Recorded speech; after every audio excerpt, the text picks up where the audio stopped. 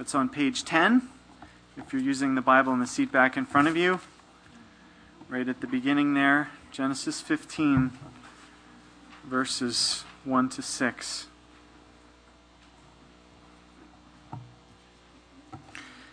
If you know anything about Manila in the Philippines, then you might be aware of the dump towns there. Living in the garbage dumps or outside the city are tens of thousands of people. They've built shacks out of what other people have thrown away. They send their children out day by day to scrounge for food from what other people have thrown out. You know, people have been born in those dumps. They've grown up there. People have raised their families there. Some of them have died there, in some cases having never gone anywhere else, have never seen anything else. It's astonishing. Well, you may also know that there are Americans who live in those garbage dumps. Christian missionaries who've left the comforts of America to journey and go and communicate the love of Jesus to people who otherwise might not have a chance to hear it. That is maybe even more astonishing. But none of that is as astonishing as the journey all the way down from heaven to earth. The journey we remember during Advent as we look forward to Christmas. The journey that the Son of God came on as he embarked on God's mission from heaven to earth to live among us, to let us know that God loves us, to secure a way for God to be able to come to us, to transform our metaphorical garbage dumps into pleasant parks and gardens. During Advent, we're thinking about God's heart. A heart which moved God to leave it all behind to come down to this world. You know, I heard a talk recently by Gary Haugen, who's the founder of the Christian organization International Justice Mission. It's an organization devoted to using the power of law and legal means to come to the aid of those who have been enslaved around the world, who have been trafficked, who have been forced into prostitution, children, who have been imprisoned without a fair trial, people like that in need of justice. And in his talk, Haugen asked, are you and Jesus interested in the same things? Are you and Jesus interested in the same things? What are you most enthused about? What is Jesus most passionate about? Well, Scripture is clear on that. Jesus is absolutely passionate about the redemption and the transformation of this world. God is passionate about seeing people reconciled to himself, seeing people loved and healed and redeemed and forgiven. That's why he took that astonishing journey down, all the way down. And we want this Advent to catch God's passion. We want to see our interests aligned with Jesus' interests. And that's what we're praying about as we take time during the Fridays of Advent, either individually or together, to be praying as a church. And to help us get and catch God's heart, God's passion, we're working our way through some highlights of the story of Abraham this Advent season. And so today we pick up the story in Genesis 15. By this time, Abraham is committed to God's heart, to God's passion. He's committed to God's mission of love to the world, God's salvation plan that God was even then working out in the world. God had called Abraham out of his pagan life to a new journey of faith, to be used by God. God has, by this point, promised to bless Abraham and also to make Abraham a blessing. So much so that God has assured Abraham that all the nations will be blessed through him. And Abraham has followed God. He's left his old life and his extended family in Haran, and he's followed God to the land of Canaan, where he now resides as a foreigner. Last week and the week before, we looked at all this in Genesis 12, and today we're in Genesis 15, but in between, a lot of important things have happened in the life of Abraham. And so to set up today's story, let me bring you up to speed. No sooner had Abraham arrived in the land that God had promised to take him to, than there was a famine in the land. Nice welcome party. And Abraham had to promptly leave the land. He had to flee down to Egypt where he could find food. There his wife Sarah is taken captive by Pharaoh, or taken from him by Pharaoh to be Pharaoh's wife. And it's only through a divine intervention that Abraham gets Sarah back. The next story we have in Genesis 13 tells us that sometime later, once Abraham got back to Canaan, a quarrel breaks out between Abraham's household and Lot's household. Lot is Abraham's orphaned nephew who Abraham took in and sort of adopted to take care of. And now Lot is grown up, and both he and Abraham are prospering to the extent that there isn't enough pasture land for both of their flocks. And Abraham solves this quarrel by being lavishly generous. Although God has given Abraham the land, and as Lot's senior, Abraham has the right to the best of it, particularly in that culture, but yet Abraham offers Lot the pick of the land, first pick. Lot can choose whatever land he wants, and Abraham will settle for what's left. Abraham holds God's blessings loosely. He knows he needs to be a blessing. So he's a blessing to Lot, and Lot greedily and foolishly chooses the best land, the land around Sodom and Gomorrah. It's a land which has great promise from a materialistic point of view, but it's a land fraught with spiritual dangers. And many of us face that same choice too, between God's great mission, God's cause on the one hand, which calls for faith, which calls for spiritual vigilance, and on the other hand, promises of material success, which often come along with spiritual dangers and distractions. Well, in Genesis 14, Lot has moved to the land that he chose, and he's pitched his tent near the city of Sodom, and that's where his problems begin. He gets caught in the middle of a political squabble between the kings of the area around Sodom and Gomorrah and some other more powerful eastern kings. And to make a long story short, these powerful eastern kings come and they attack the kings where Lot lives, and they devastate the land, and they carry off Lot and his family with the spoils of war. Lot is innocent in the matter, but he learns the hard way that if you hang out with the wrong kinds of people, you can get mixed up in their problems. Well, Abraham gets word of his nephew's fate, and he marshals some troops, and he goes after those powerful eastern kings. Even though Lot has been ungrateful toward Abraham and has made some bad choices, Abraham doesn't just say, well, Lot made his bed, let him lie in it. No, like his God, Abraham remains faithful and gracious toward Lot, even though Lot has been ungracious toward Abraham. So Abraham goes to war. He risks himself. He risks his household. And against great odds, Abraham actually defeats these powerful eastern kings and rescues Lot. And in the process, Abraham gains possession of all the loot that these eastern kings had taken when they conquered the area of Sodom and Gomorrah where Lot lived. And when Abraham returns Lot and his family back to the area of Sodom, Abraham is met by two of the kings of that area. One is Melchizedek, the king of Salem, and one is the king of Sodom. We don't know his name. Melchizedek warmly welcomes Abraham back. He brings him a meal to celebrate, and he recognizes God's hand was with Abraham. So Melchizedek blesses Abraham. He makes a treaty with him, and in return, Abraham blesses Melchizedek and gives him a tithe of 1/10 of all the plunder. But the king of Sodom is rude to Abraham. He brings no gift, not even any food to celebrate. He just shows up empty-handed. And then the king of Sodom presumptuously demands that Abraham return to him the slaves and the captives which Abraham had just acquired through the spoils of war.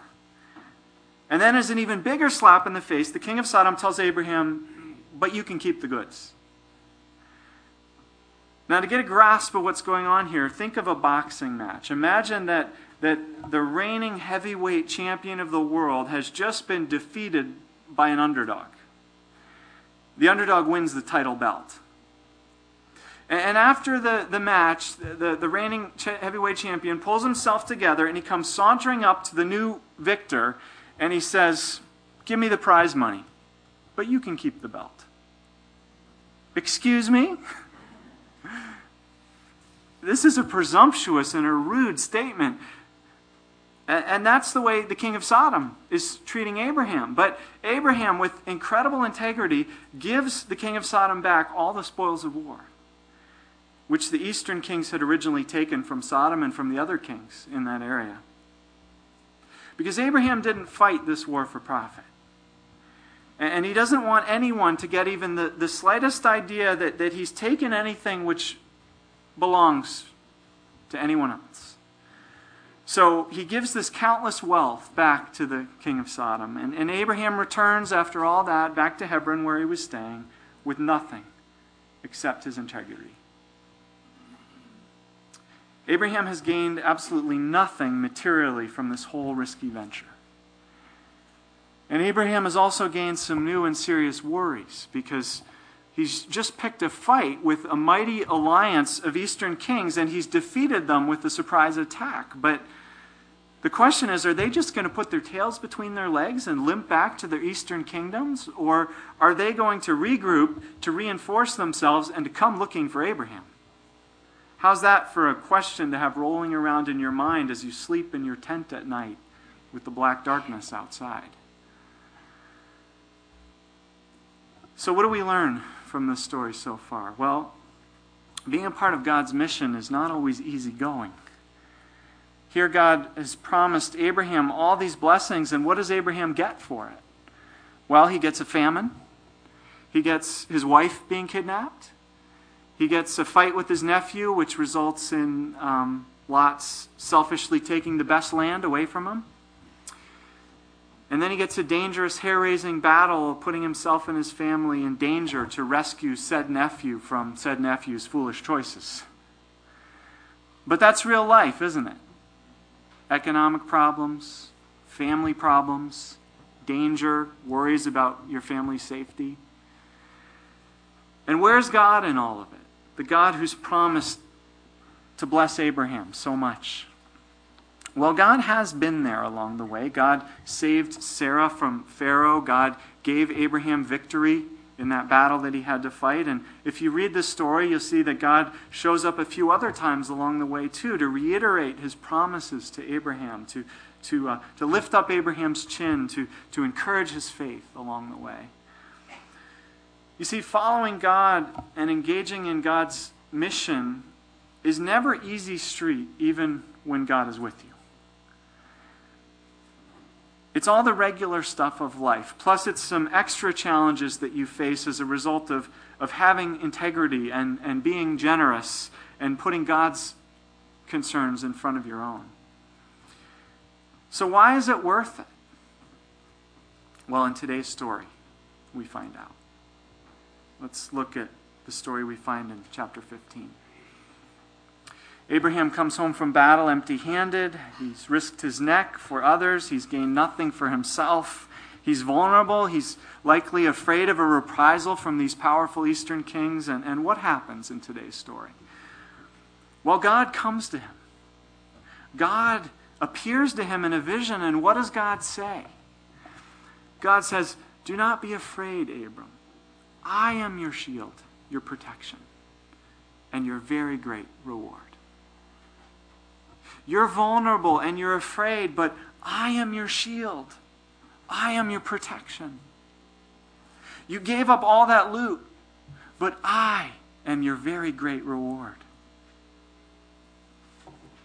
Is that the God you know? In his book, Abba's Child, Brendan Manning tells a story about a priest from Detroit named Edward Farrell. Farrell once went on a 2-week vacation to Ireland. His one living uncle lived there and was about to celebrate his 80th birthday. So Pharaoh went to be with him. And on the special day of his birthday, uncle and nephew got up at the crack of dawn, and they dressed in silence, and they went for a walk on the shores of Lake Killarney. And they stopped to watch the sunrise. And so they were standing there side by side, not exchanging a word, just looking together at the beautiful sunrise. And then suddenly the 80-year uncle turned and went skipping down the road. He was radiant, he was beaming, he was smiling from ear to ear. And the nephew, the priest, said, "Uncle Seamus, you look really happy." "I am, lad." "Want to tell me why?" And his 80-year uncle replied, "Yes, you see, me Abba is very fond of me. Me Abba is very fond of me." That's someone who'd gotten to know the God who is our shield and our very great reward. We sing it in the chorus, "Lord, you are more precious than silver. Lord, you are more costly than gold. Lord, you are more beautiful than diamonds, and nothing I desire compares with you." We all know this to be true, at least intellectually, but do any of you, like me, not always feel this way? Do you ever, is it true of you like it is of me that there are plenty of times that we don't feel like skipping down the road? There are times when God doesn't seem big enough, or willing enough, or near enough, or real enough to take care of the things that frighten us or worry us, right? I'm not the only less than super spiritual one here this morning. There's times when God doesn't seem like he's going to fill the void or the ache or the emptiness that we feel. Well, I get comfort from Abraham at this point, because look at how Abraham answers God here. God has just reassured him, "Don't be afraid, I am your shield, I am your very great reward." And how does Abraham respond back to God? He complains. Can you believe it? He complains to God, "O sovereign Lord, what can you give me since I remain childless, and the one who will inherit my estate is Eliezer of Damascus?" In other words, God, those are nice words about being my very great reward and my shield, but you haven't gotten to square one yet, God. You keep promising to make me into a great nation and to give me this promised land for my offspring, but I ain't got no offspring. I ain't got no future. You've given me nothing. You've given me nothing. All you've given me is trouble. Where are your promises? Have you ever felt like this? Have you ever felt like God has let you down? Like he'd promised you some things, and you'd hoped and you'd waited and God never delivered, and waiting made your heart sick. And eventually it just hurt too much to keep hoping, and so you sort of gave up. Did you complain out loud to God? You know, it's okay to complain to God. Abraham stands in a long line of biblical complainers. Now, there are two kinds of complaining. There's the grumbling kind, which never really trusted God very much in the first place. And every time a little problem happens, it's another excuse to grumble at God. "See, God, I knew you weren't really good. I knew you wouldn't take care of me." But there's another kind of complaining which actually flows out of a strong trust in God, a desperate trust in God. And these kinds of people complain to God because they expect a lot from God. They take God at his word, and they fully expect God to keep every one of his promises. And when God doesn't, they complain. "God, where are you? Where are your promises? Why are you taking so long?" So how do we know for sure if we're complaining this way and not in the grumbling way? Well, the Psalms teach us. There are a lot of complaining psalms, right? We call them the lament psalms. And they give us God-approved words for complaining, to teach us to complain properly. They teach us to trust God, to expect more from God, not less. And they give us permission to complain when God takes so long to come through. Well, Abraham, the great man of faith, complains to God. And God doesn't get angry. God doesn't scold Abraham. Instead, God responds to Abraham's complaint with grace and with concern. God knows that Abraham trusts him, even if it's a faltering, weary trust. Abraham's faith is growing, but he's not totally mature yet. And God wants to help Abraham's faith to mature.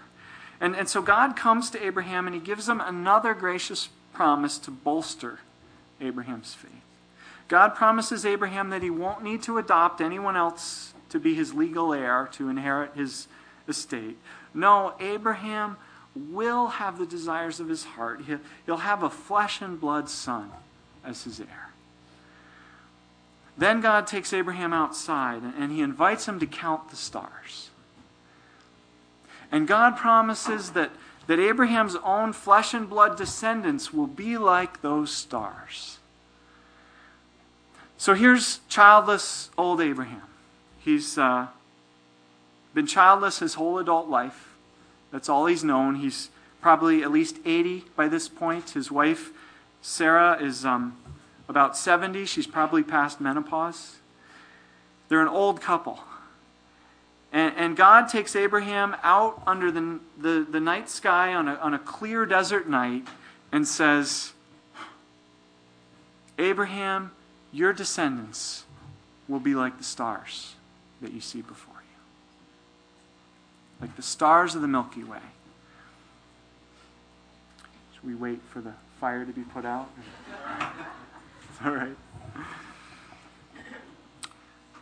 So there's Abraham standing under the night sky. And words to describe this promise from God elude me. Amazing. Incredible.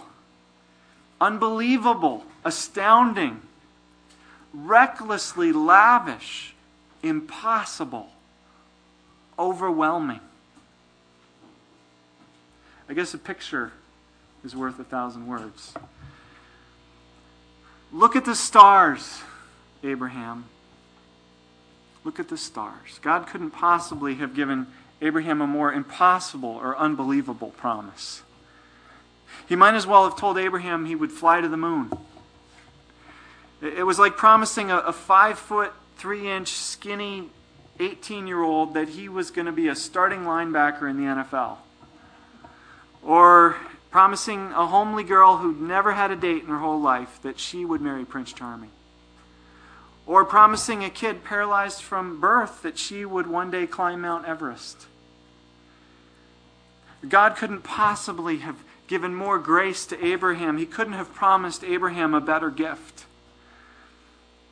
Can you picture old Abraham standing there with gaping jaw, just staring up at the vastness of the stars, and for lack of any fitting response, because words just don't do justice, can you imagine Abraham just breaking into laughter and God laughing along with him?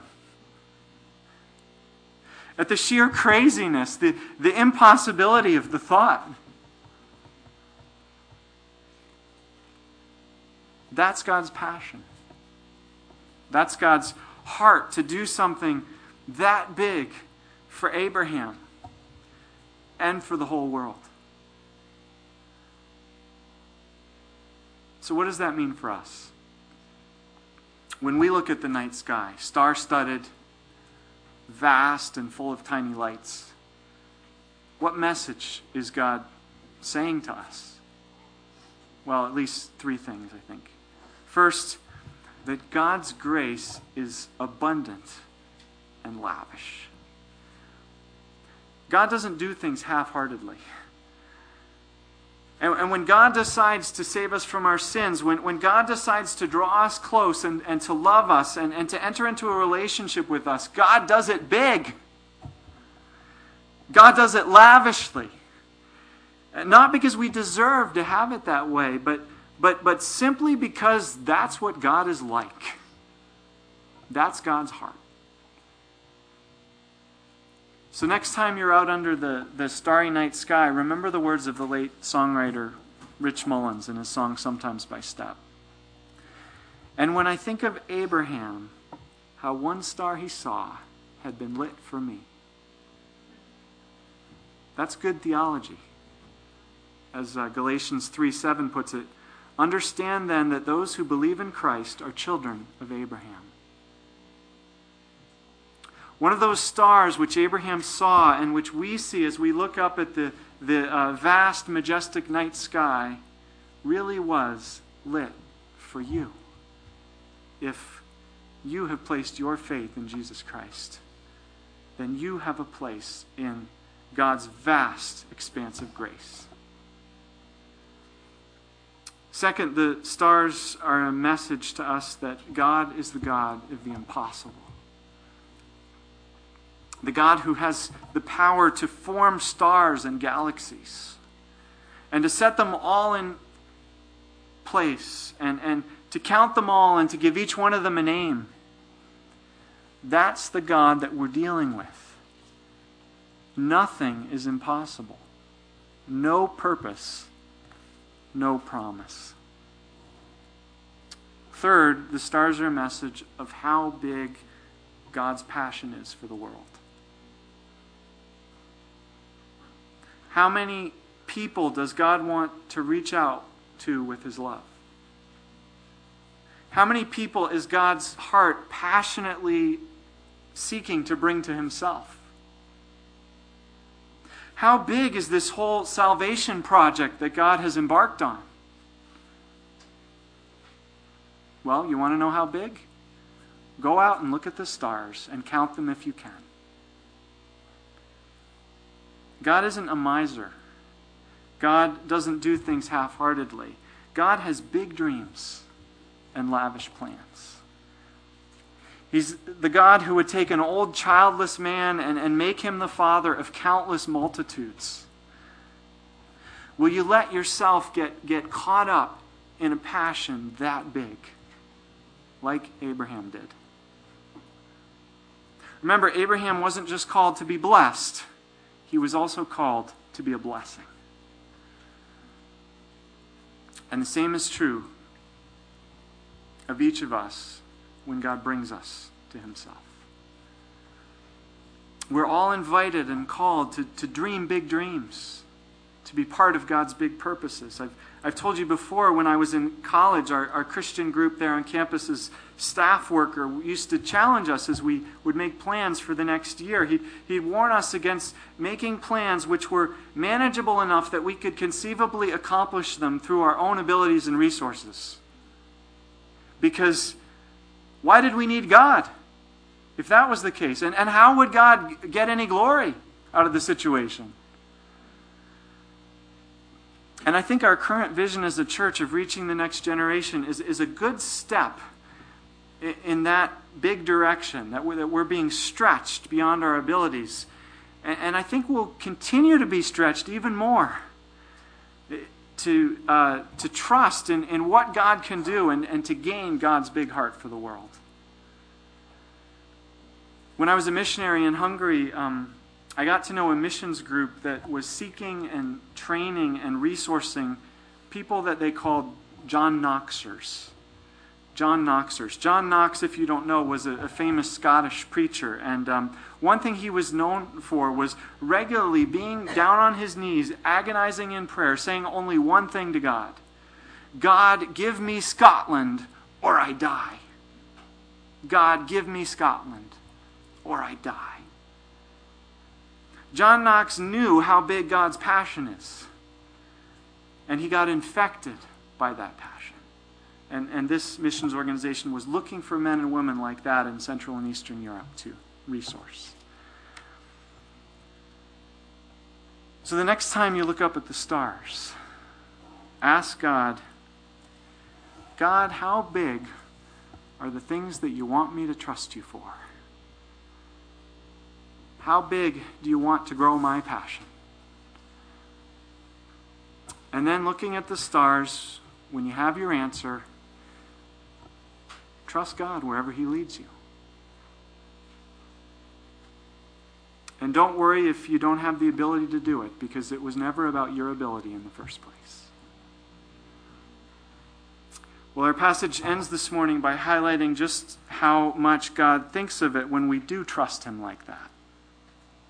In verse 6, we read that under the starry sky that night, Abraham believed the Lord, and he credited it to him as righteousness. In other words, Abraham believed the Lord. And God thought so much of Abraham's trust, Abraham's belief in God's impossible promise, that God chose to God chose to overlook everything else that Abraham had done, good or bad, and to treat Abraham as if he'd only done good, totally and completely. God thought so much of Abraham's belief. That's what God thinks of faith. God wants to be trusted. God loves to be trusted. And so we proceed by faith, not having all the answers, not having enough resources, but having a great God with a great passion for the world. A passion that he's invited us to fulfill with him. Will you join him? Will we join him? Let's pray.